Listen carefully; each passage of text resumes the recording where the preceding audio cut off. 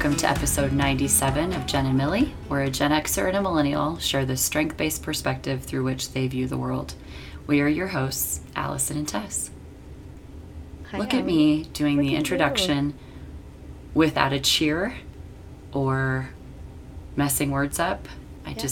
Or pausing to say, 97, that's 3 episodes away from 100. I was just waiting for a note about that. Well, I'm not good at math, but I so appreciate that you still put, this is such a great example of your strengths in action. You still put the intro into the chat for me so that I don't screw it up. Yeah, in case you want to, and I said in case you want to reference it, I know you like to challenge yourself. I am very grateful for all of the humans in my life who know me well enough to know what I need without me even asking for it. I've been learning so much more about that when it comes to strengths recognition and what we teach and preach about complementary partners. Mm-hmm. But I don't often pause to say thank you for that. So thank you for that. You have, since the day I met you, I think been in abundant awareness of the lookout, the watch out of my strengths. Yeah, it's been they good. may need a little assistance. Where's arranger for you? 14. It's higher. That's a strength I'm becoming much more fond of and understanding. Mm-hmm. We've talked about this before about strengths bias, mm-hmm. and I'd always associated that strength with someone that I knew previously, mm-hmm. and it drove me a little bit crazy, or maybe the person did, and I associated it with that strength. Yeah. And now I'm starting to learn the nuances of the juggle and how they can pull down. I'm also really starting to see adaptability as a relationship building theme. Ooh, how so? You all provide psychological safety in times of exponential change and growth. Because there's this consistency and steadfastness, like not being rattled by... Yeah, absolutely. And that's how I've always described it too, because I think people are confused that it falls into that domain. But I'm like, I feel like it's like the bedrock when everything else is like being chaotic around. Mm-hmm. Yeah.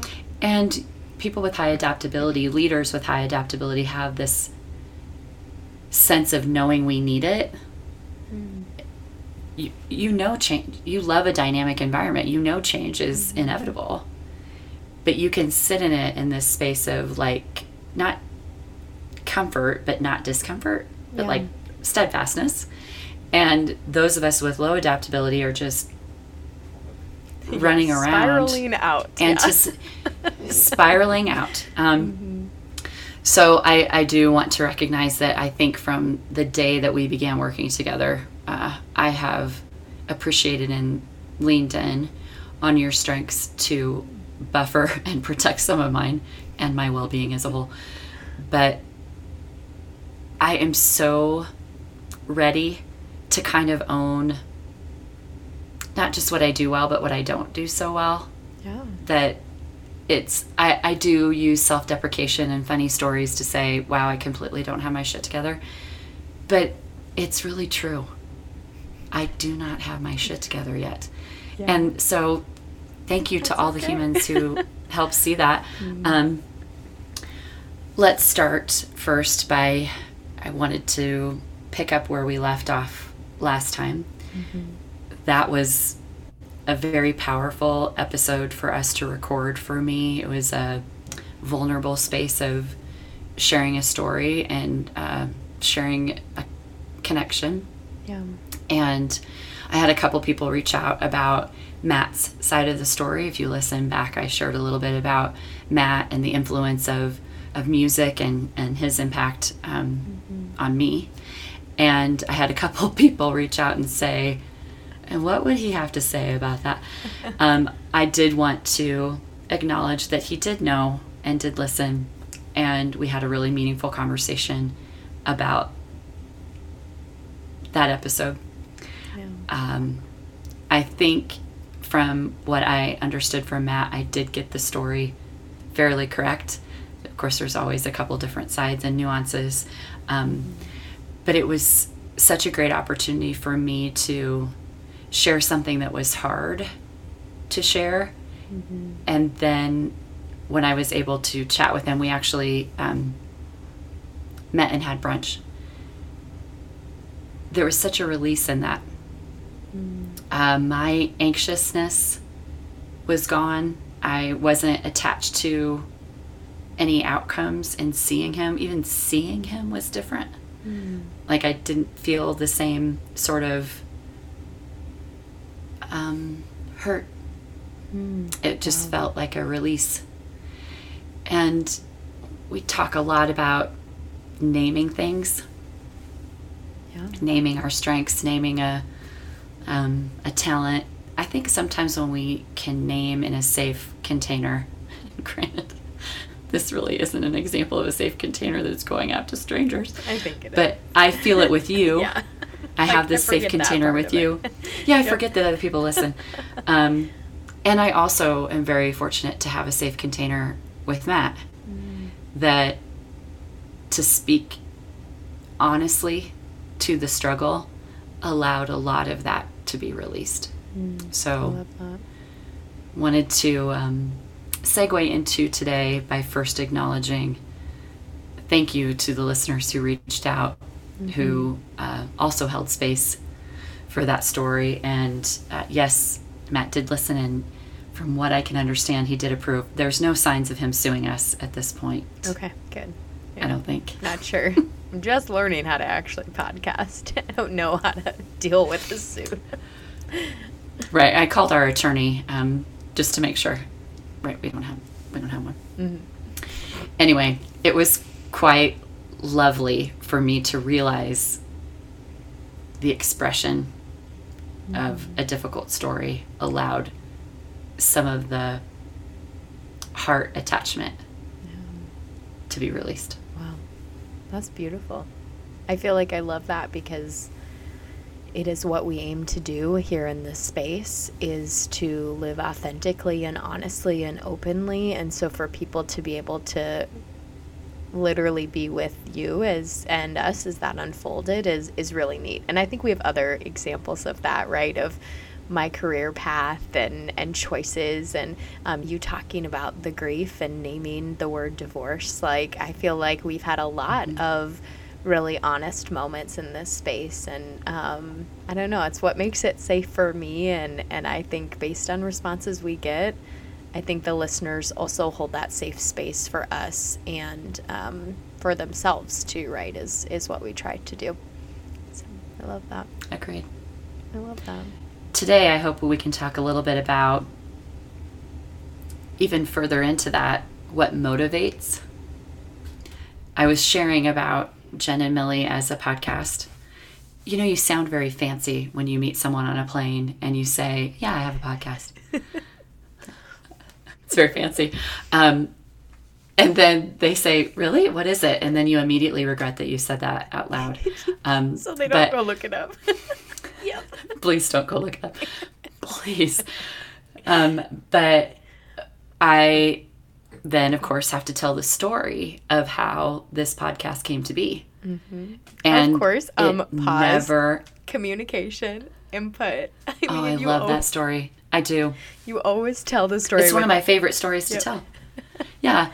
And so I was talking about, it's Jen and Millie because I'm a Gen Xer, she's a millennial, Garth Brooks, Bob Seger, all the stories. Yep.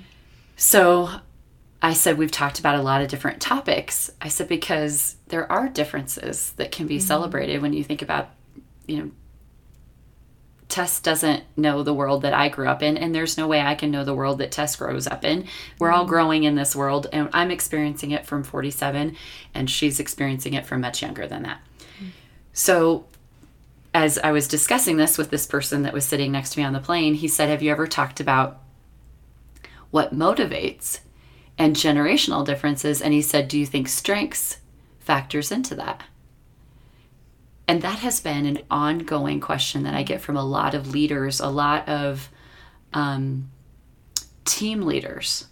Like, help me know what motivates this person that I don't feel like I understand. And the first question I ask to leaders when they say, I don't understand what motivates this person, I say, have you asked them? Have you asked them? That's a good question. I also think in a lot of coaching, and you probably have experienced this too, sometimes when you ask the individual, what motivates you? We don't even know that we can name it. Yeah. Yeah, for sure. It's like not even being able to name sometimes your talents, right? Or what are your life limiting, paradigms that you function under.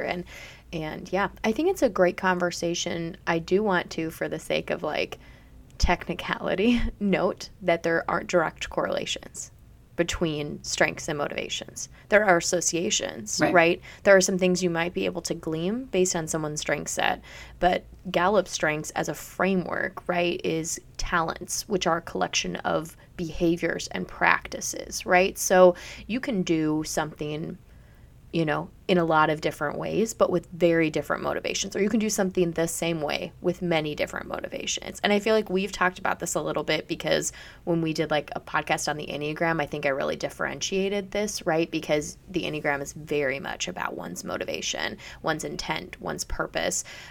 Because you and I can both walk someone across the street, an older person that needs help crossing the street, right? You might be motivated out of your empathy, right? Out of your like wanting to help, right? I'm strategically thinking, right, about like, okay, what are the potential accidents that this could cause? Okay, if I get this person across faster, then traffic can move more quickly, right? Like all of these things, like I might be motivated by a need for public safety, right? For a need for congestion. You might be motivated by the fact that like, oh my gosh, I can't imagine this person who's struggling even to do something basic, such as crossing the street, right? And so we can have the same exact practice, the same behavior, the same talent, right, to make something happen, which that's where our strengths lie, right? But we might be coming at it from a different motivation. And that doesn't mean we can't have the conversation, because there are definite areas of association that I think there are a lot of ways in which our strengths are related to our motivation, but it doesn't mean that they're exact, right? Like you can't say, oh, you have the strength of a ranger, you have the strength of connectedness. This means you must be motivated by this in your life. Also, I think it kind of leans back into what we learned early in our strengths education about how these are sitting there in neutral until we choose to apply them. And I don't know, I think of Shane every time I say this, that I have had enough time. He used to say a lifetime's not enough time to know the nuances of your top 5. Mm-hmm. I don't know that I've had enough time to investigate them as these rich tools that help me be my best self. Yeah. I'm also really learning about how there's natural protectors in my top 5. Like my strategic protects my empathy and vice versa. And my connectedness often will help my input. So I have like almost complementary partners built into my top 5 if they're functioning well. Yeah. But sometimes they're not. Mm-hmm. And then I think about how that affects motivation. Absolutely. Are you in balance, out of balance? Are you, stressed, hungry, tired, pissed off? Any of those things in between. But one of the things that kind of brought me to the sense of motivation is that I think leaders today, and I use that term collectively, we're all leaders. Leaders today are really looking for what helps people stick around. Mm-hmm. Yeah. We're still feeling the effects of the great discontent, the great resignation. I think leaders are looking with strategy and almost a please help me sort of grasping, how do I keep somebody here? Absolutely. The conversations about motivation, asking someone, it's so much more than their strengths. It's values. It's where they are currently in their life. But I did have a friend of mine who's a leader of a pretty significant, fast-moving organization. He is very frustrated by what he sees as generational differences in motivation. And I thought it would be a great topic for us too. Remember when we talked about the assumptions about the different generations? Not all millennials love avocado toast. We talked about that. We talked about, not all Gen Xers are rebels standing with their boombox over their head. Some of those pieces and parts, those are low-level examples. But I think it's a really good practice for us to step back at any given moment out of assumption mode and get curious. So as you are thinking about, and I just want you to share your motivation, and then hopefully the listeners can be immediately in practice as to the questions they may ask you. If they were leading an organization that was lucky enough to have Tess's talent and Tess's commitment, and they were asking Tess, what motivates you? I want you to be in real-time practice, listeners. What do you feel like you're hearing that she needs from you as a leader? So I think we should give this a go. Okay. I'm down. I'm good. So, okay. Tess, I would love to know, when you are thinking about, I'm going to take it even further back. When you made the decision to embark on this extraordinarily dedicated, full of sacrifice, learning decision, what motivated you? Well, that's a great question, Allie. I have several motivations that come to mind. The first primarily is living in purpose and in my passion. And that, I would say, is a big one, was the desire to, as I've talked before, not repeat what the generation above me, what I saw as parents who worked to pay bills to be able to have time off. I wanted work that was life-giving and honored my talents and really was something I could be passionate about for my entire life. And so I spent a lot of time discerning and testing and trying and figuring things out before making that decision. But that was the very first one. I would say another major motivation of mine always is the desire to learn and be empowered with information. And so that's definitely something that also leads into that, is the desire to learn, the desire to be enlightened, and then the desire to turn around and empower other people with that information as well has always been not only part of my strengths, but my core values, and something that aligns really well with where I'm at.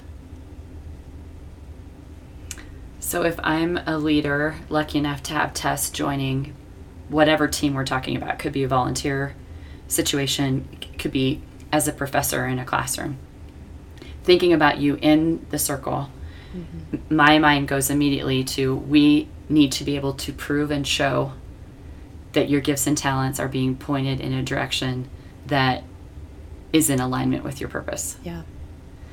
That you can see actual data that shows that's true. And that you will need to be able to have proof that you are doing the opposite of what was modeled to you. Yeah. And I think that's hard to quantify. And I think that's where a lot of leaders struggle, is you can't put a KPI on motivation, right? You can't. You can't measure. How do you quantify when someone comes to you, like I did, and say, I did this because I want to live in passion always. I always want to be living in my purpose. How do you quantify someone's purpose, right? I think what's hard about that, and I think that's definitely a generational trend, a lot of people are willing to forego higher salaries or, whatever it is, right, in my generation and younger, for the sake of doing something that's meaningful to them and to the world around them. And I love that about my generation. But I think what's difficult then is there isn't a way to craft that. There isn't a way to make passion and purpose and mission happen, right? You can create a great culture, and that leads to something like that. It's a mediator towards something like passion and purpose and mission. But I think what's easier to spot and measure is a lack of it, right? Is when that spark and when that passion leaves. But at that point, right, what do we do? Allie, executive coach, because it might be too late, right? Like at that point, we're already looking for a new job because we've lost passion in our current position, right? So burnout gets really nuanced when we start to think about it that way. Because I think people associate burnout with, I'm spending 65 days and I can't separate from my job. Yes. That's not necessarily how we get to burnout. No. And I think leaders need to stop and better understand that if they're not having conversations like this, you run the risk of burnout. And that might not look like somebody staying till 7 o'clock at night. You may not be able to spot those potential burnout pieces if people aren't talking about their motivation. Have you ever, I think, and I'm saying this from a place of, I know that doesn't motivate you and you know it doesn't motivate me, but we know people who are motivated by money. Yeah. And there's nothing wrong with that, right? Like we live in a capitalist society that is literally run by that. And so having the safety of economic wealth is not a bad motivation. I think what I think maybe why it gets a bad rap sometimes is because it's easy. It's easy for that to be a motivator. Because then these other things don't matter, right? Like if it's about money, right, and a company wants to keep you, they'll just give you more money.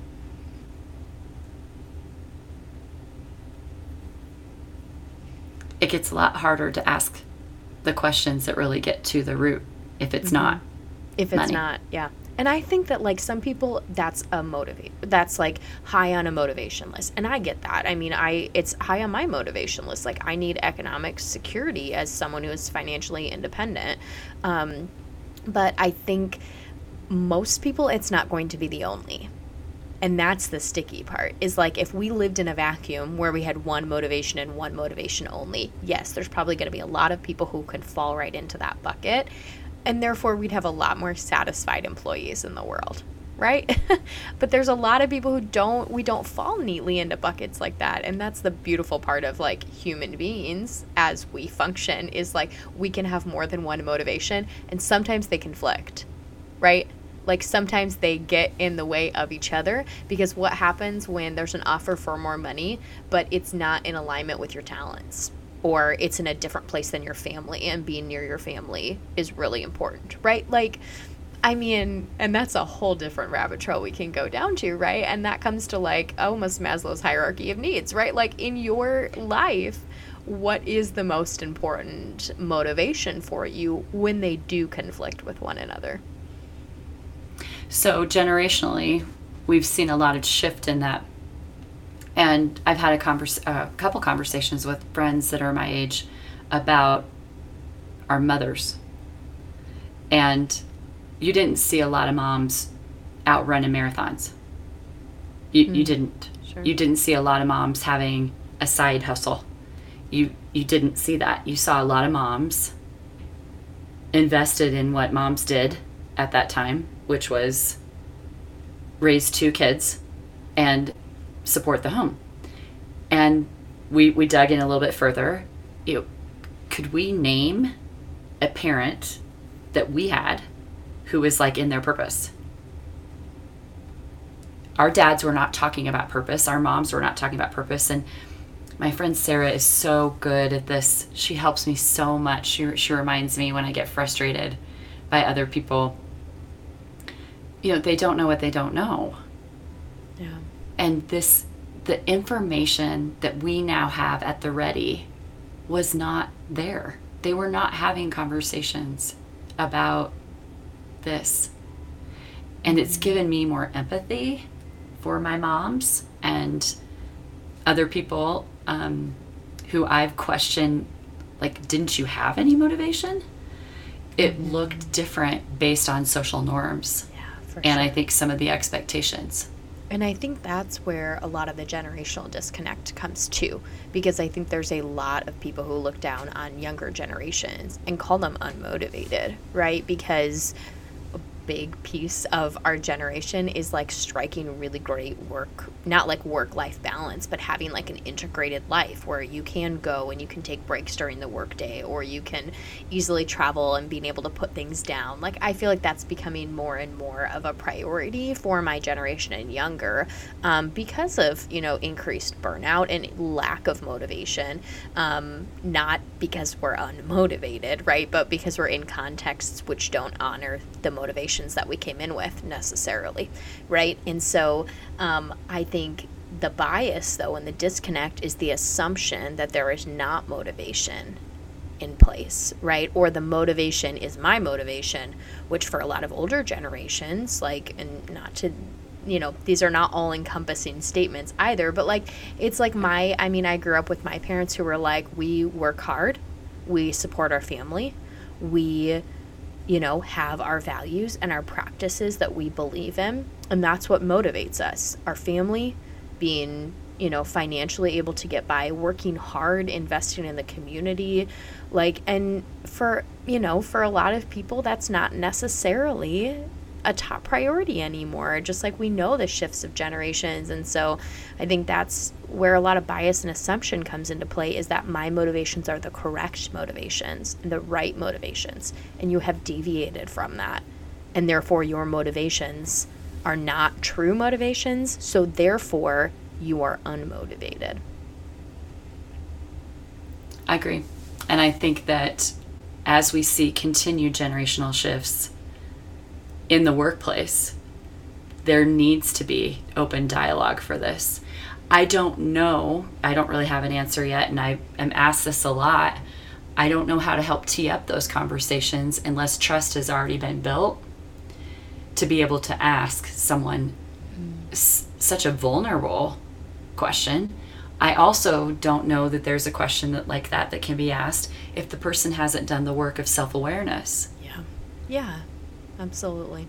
And self-awareness, as we've talked about many times, is so underrated. I'm getting better now at 47 at recognizing how I actually show up. I am getting so much better at that. It didn't come naturally to me because I thought I needed to participate in a box and a label that was me, who I was supposed to be. It took a lot of work for me to get to a place of authenticity. And now that I'm in it, I kind of don't have a lot of tolerance for faking it anymore. Yeah. Like, it turns out I really like to be alone. Which I love. Can we just celebrate that for a moment? Because remember early on your talks of being afraid to be alone? Because you've never been in a place in your life in which you have been. Like years ago, we were talking about this, and you were like, gosh, Tess, I respect you so much because you just practice solitude and you're on your own a lot and you're independent. And now look at you. You're like, now that some of that's being infringed upon in your own life, you're like, gosh, I love being by myself. It's a need. It's a counterbalance to the extrovert me. But it was a best practice when I was 7, 8 years old, because I would head off to explore on the farm by myself in quiet solitude. I didn't know that I needed it. Or I'd get lost in a book in quiet solitude. I didn't know that I needed it. I was always craving, why can't I go to town and be with the town kids who get to ride their bikes and be social? I didn't know it was something that I actually needed to counterbalance the extroversion. Yeah. And now that we're returning to more people around, I got a lot out of a time of pandemic. Yeah. A lot. I love that. And a lot more that I didn't realize. It was a shift in container for me that I didn't actually know that I needed. And now when I return to the Allison, the Littles call it the treehouse condo. When I return to the treehouse condo, I feel such peace. It's physically, emotionally, it is an awareness in my body that I just sink into alone, capital A, in the treehouse condo, and the quiet that I need to restructure. I've always been a morning run person with no one with me. I like to hike by myself. There have been best practices that I just hadn't named. I don't know that I really took the time to know me, deeply know me, until the last couple of years. That's beautiful. So I can show up with better answers about my own motivation because of the work of self-awareness. Yeah. But that has to happen. And in the container, when someone is asking about your motivation, there has to be a level of trust and understanding. I agree. And I think that level is different for everyone.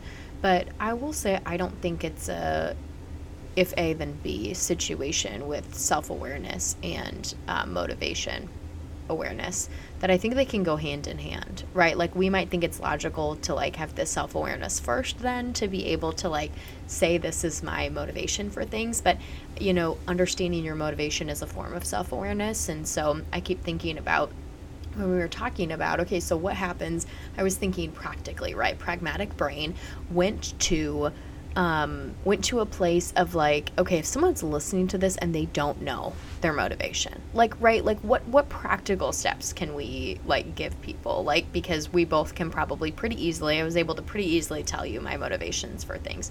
And I think we implicitly know, right? But it needs to be dug out. And it reminded me of a practice in this journal writing class that I have been in, academic writing course. And it's been like an awesome course, and it's based on this book called Writing Your Journal Article in 12 Weeks by Wendy Laura Belcher, A Guide to Academic Publishing Success. So it's based on this book, and basically it's to help you in terms of helping you write your argument successfully for your journal article. There's this practice, and like we had to do this in this class, and it was so great. We like read this like role-playing exercise thing, and it was called the so what exercise. So you say a statement, right, of like, this is what my paper's about. So what? Well, so on and so forth. You work to clarify. So what? And you keep asking that question until you get to the root. And I keep thinking about the question to get at the root of purpose is why, which is my favorite question in the whole world. And I love it. And it comes off really harsh to some people in certain contexts, but it's a necessary question, especially by a generation and a culture and society. I think we're moving in general to focus on our intent, our purpose, and our why, right? Find your why, Simon Sinek, all of that. It's becoming a normative part of our discourse, as in the workplace, in family, in everything, right? And so I feel like that could be a good practice for people, right? Like, so name something that you want to get to the motivation of, like why, say something that you want to do in life. Like, I want to do this. Why? Well, I think it would. Why? Like, continue to ask that question and probe it in order to get to your root of why. Because I think we have, I almost envision it like our core motivation, things that I was able to easily resuscitate, the things that you've shared, I think are these core emotions. And it's like, right, I'm trying to think of the only imagery I have is like an onion in the ground, right? It's like a root vegetable.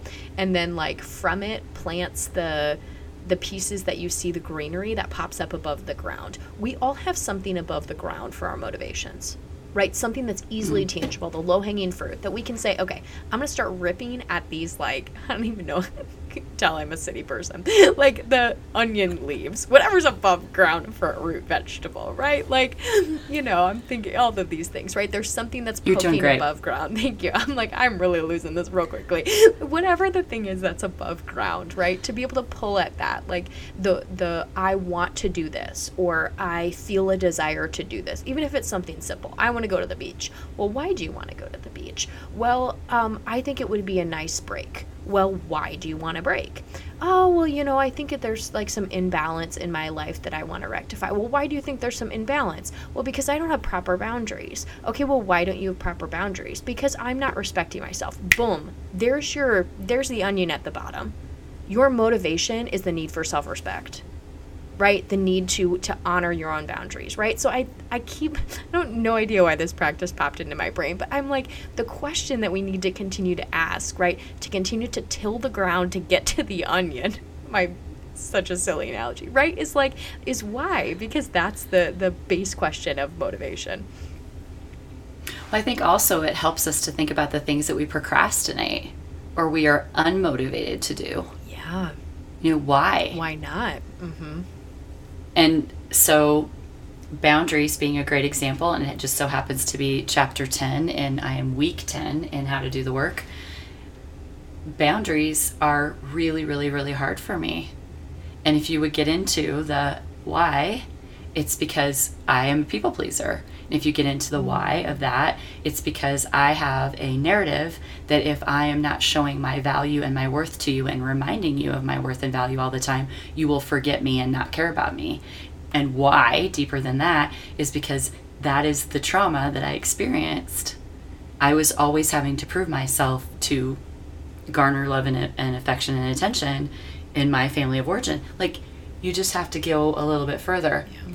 It's hard work. It's hard work. I think it's almost as important, for me at least right now, to name what I'm avoiding or unmotivated to do. That's where radical truth telling gets real tricky for me. It's really easy to tell people I am motivated to do these good things because of this. But to get into, it's so interesting to me how every time I talk about something difficult, my throat chakra just shows up. Yeah, it gets... I hear it on every one of these. Every one of these episodes, it happens. Like, it's truly... It gets, like, shuts down. When it's something that's hard for me to talk about, it just naturally shuts down. That's me trying to protect this inner child voice that wants to say this is bullshit, but I can't get my words out. So there's a lot to learn from, not just the motivation, but what you maybe are unmotivated to do and avoiding, or running, patching, hiding, denying. And that is where, to me, the deeper, this is more turnip level, root vegetable, you really got to get in there. Yeah. And nobody wants the dirty hands of digging. Yep. It's tough work, and that's, and I think that's good to acknowledge both our not, and I wouldn't necessarily, I think the term, I have a hard term with the term unmotivated, because I think it's not a I would lack say maybe of motivation. It's like productive and destructive motivations, right? Like, I'm thinking of a way to reframe that. What we're procrastinating, acknowledging, or what, I mean, to me, it's totally attached to motivation. Yeah. And the things that we are procrastinating, but that's kind of where I'm going, right? The things that we procrastinate, it's not that we are unmotivated. We have a different motivation, right? If it's an insecurity, if it's a lack of time, if it's worried about what people will think of the product that I will produce, whatever it is, right? It's not really that you don't have motivation. It's that you don't have motivation that's leading you to actually execute whatever that thing is that you're procrastinating. And that's where I'm like, that's why I want to reframe it, right? It's, When you look at your beautiful 34 report, your Gallup Strengths report that's color-coded and has all of those colors that help you know where you are dominant. Yep. You lead with... the specific strengths or domains? Oh, I lead with strategic thinking. Domain. And I think there's an entire wealth of information in that I've been able to harness and learn a little bit more about. It does not mean, and you've taught this so well over the years, and I was listening. I was always listening. I use a lot of the knowledge that you extended to me when I'm trying to teach to others. Those 4 domains are not limited. It doesn't mean that you don't put your pants on every day, execution. It doesn't mean that you don't build relationships. It doesn't mean that you don't think. It just means your pathway to getting there may look very different. Absolutely. And so my themes are high influencing and high relationship building, and I struggle with the execution. Sure. So when I look at what is easy for me to be motivated to action, it's usually through relationships and my ability to influence. It's not a direct path of, here's what needs to be done, go do it. It has this like weavy, long, wavy, in and out road of, but how will that affect people? And who's going to be pissed off about it? And what about all the other things that I'm supposed to do for these people over here? Absolutely. And I'm just getting into the recognition of that. Yeah, that's good. And I think like similar, right? It's if you're procrastinating, to use that word, like, or not doing something, it doesn't mean you have necessarily, right? You can justify it in one way as having low executing themes or not being dominant in executing. You can also justify it as some of these tasks that you're procrastinating don't naturally align with where you're most gifted, right? So then how do you help increase positive, motivation is by infusing those things into those tasks, right? How can you infuse building relationships into some of these things that you might be struggling with? Like, how can you infuse influencing into that space? And it makes, I think about this, and I'm just verbal processing with you right now because of this conversation, but I think about when I've had tasks that I have not wanted to do, I literally think about them as a puzzle or a race, or I think about that, and I'm like, never thought about this before. I'm pulling on my strategic thinking dominance to say, okay, oh my gosh, I don't want to have to ride the metro or go this place. Like, it's just out of my way. It's another task. And I keep thinking, like, I'll think about, okay, can I find a creative way to get there? Like, I haven't been into this neighborhood. Maybe I'll bike through there instead of the quickest path in order to get there, to like make it fun, right? But like in the end, like it's my brain saying, how can I infuse like a strategic manner into this? And, I even think about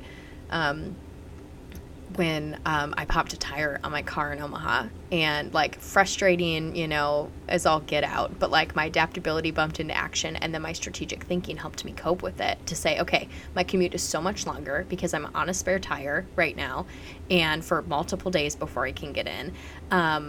And so instead of taking that commute and saying, this is frustrating, I'm going to go through all of these neighborhoods in Omaha I've never gone through before. And I'm starting out at 40th and Dodge, basically, and I have to get to 114th and Giles. How can I get there? How can I hit all of these? I'm going to hit all the 60s today.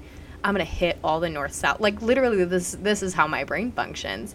And it was like, I just turned it into a game. And I was like, I'm going to be able to get there if I'm starting out at these coordinates, and I need to end up at these coordinates. And it's so funny that, like, we're thinking about this now. I'm just, like, verbally spewing. But that's what, like, we do with these areas of dominance that we have. And I think that's a way to, like, reframe and infuse talent and strength into the places that we feel a lack of positive motivation, right? A lack, or we feel increased procrastination, is to say probably those things on our list, it's not that we can't accomplish them. It's never that we can't accomplish them. It's what are we missing in those spaces, and how can we infuse what we need to be really positively and productively motivated around those items. Well, I'm just thinking about the things on my to-do list that keep showing up on my to-do list because I just transfer them over because I don't really want to do them. And how I could reframe them through a strengths lens is a completely different way at looking at the task. Yeah. I even think about... I was going to say, even think about, was it Jerlene that always talks about, like, for every job, there's someone who loves to do it. And she talked about her expense reports. And I think about even something like that, right? Allie, you're not going to be one who's going to love to do her expense reports, right? What if you held an expense report party where everyone brought in a cup of coffee? We all sat around the table at the end of the month and we all did our expense reports together. Like, let's build a relationship while we do our expense Let's just reports. all have hell at the same time, basically. Yeah, so we can cope through it together. I was thinking, there are things that are going to require me using my less dominant hand. This is like me using my left hand to do the expense reports because I don't want to, but also because I'm not motivated by the numbers. Yeah. I'm not motivated by the numbers. That does not motivate me. What does motivate me is when I think about it from a perspective of heart. And so I'm verbal processing now. If I can attach a memory with each of those expenses, like, oh, that's right, I have an expense report because I got to spend time with the team building a strategic plan in Omaha. I love that. And later I went to dinner with Lauren. I mean, if I'm able to attach a memory that connects to the heart as I'm processing those, I'll be more likely to want to get after that task. That is so great. I love that. I love that. Wow, we just came up with best practices right here in real time. That's why having these conversations is important. I love that. I love that. Oh, that's so good. I think those are really good practices. So I'm thinking about, like, even action items for people that are listening, like, number one, what motivates you, right? And using the why exercise, like, to get there if you need to. And then number two, where you feel a lack of positive, productive motivation and or increased procrastination, what are some practical applications, of your strengths in order to increase motivation in those areas? Yeah. Gosh. Brilliantly said. Brilliant. Like, oh, I'm going to go turn around and apply this to myself today because I have things that I have been procrastinating that now I'm really excited to go do because I'm going to make it a game and going to think strategically about this. I love that. I love that. What else? Anything else for our listeners today? This is a nice conversation. I think this was good. I think good. This, as per usual, comes together in a way that we don't predict. I think in the green room I said, hey, I need to acknowledge the Matt thing, and B, let's talk about motivation. And then we get here and this happens. Like it was so, okay. Yeah. It's great. I love it. Okay. I feel like we get trickles of email, but I just want to put another plug in. Like, we'd really love to hear. I think this is a really intriguing conversation, not just in the overall, like, meta, conversation of motivation, right? But the generational differences, the strength-based differences, but then where we feel a lack of it, So I'd really love to hear from people. I feel like we've had a little bit of a trickling off of responses. So I'm just going to put in, if you made it to this point in the episode, we read them and we love to talk about them. And so please send them our way. I love it. Well, thank you, everybody, for tuning in to episode 97 of Jen and Millie. If you enjoyed today's conversation, consider sharing this episode with a friend. To interact with us and share your responses to the questions we posed, the best way to do that is by giving us a follow on Instagram at Jen and Millie. That's at GENNANDMILLIE. Until next time.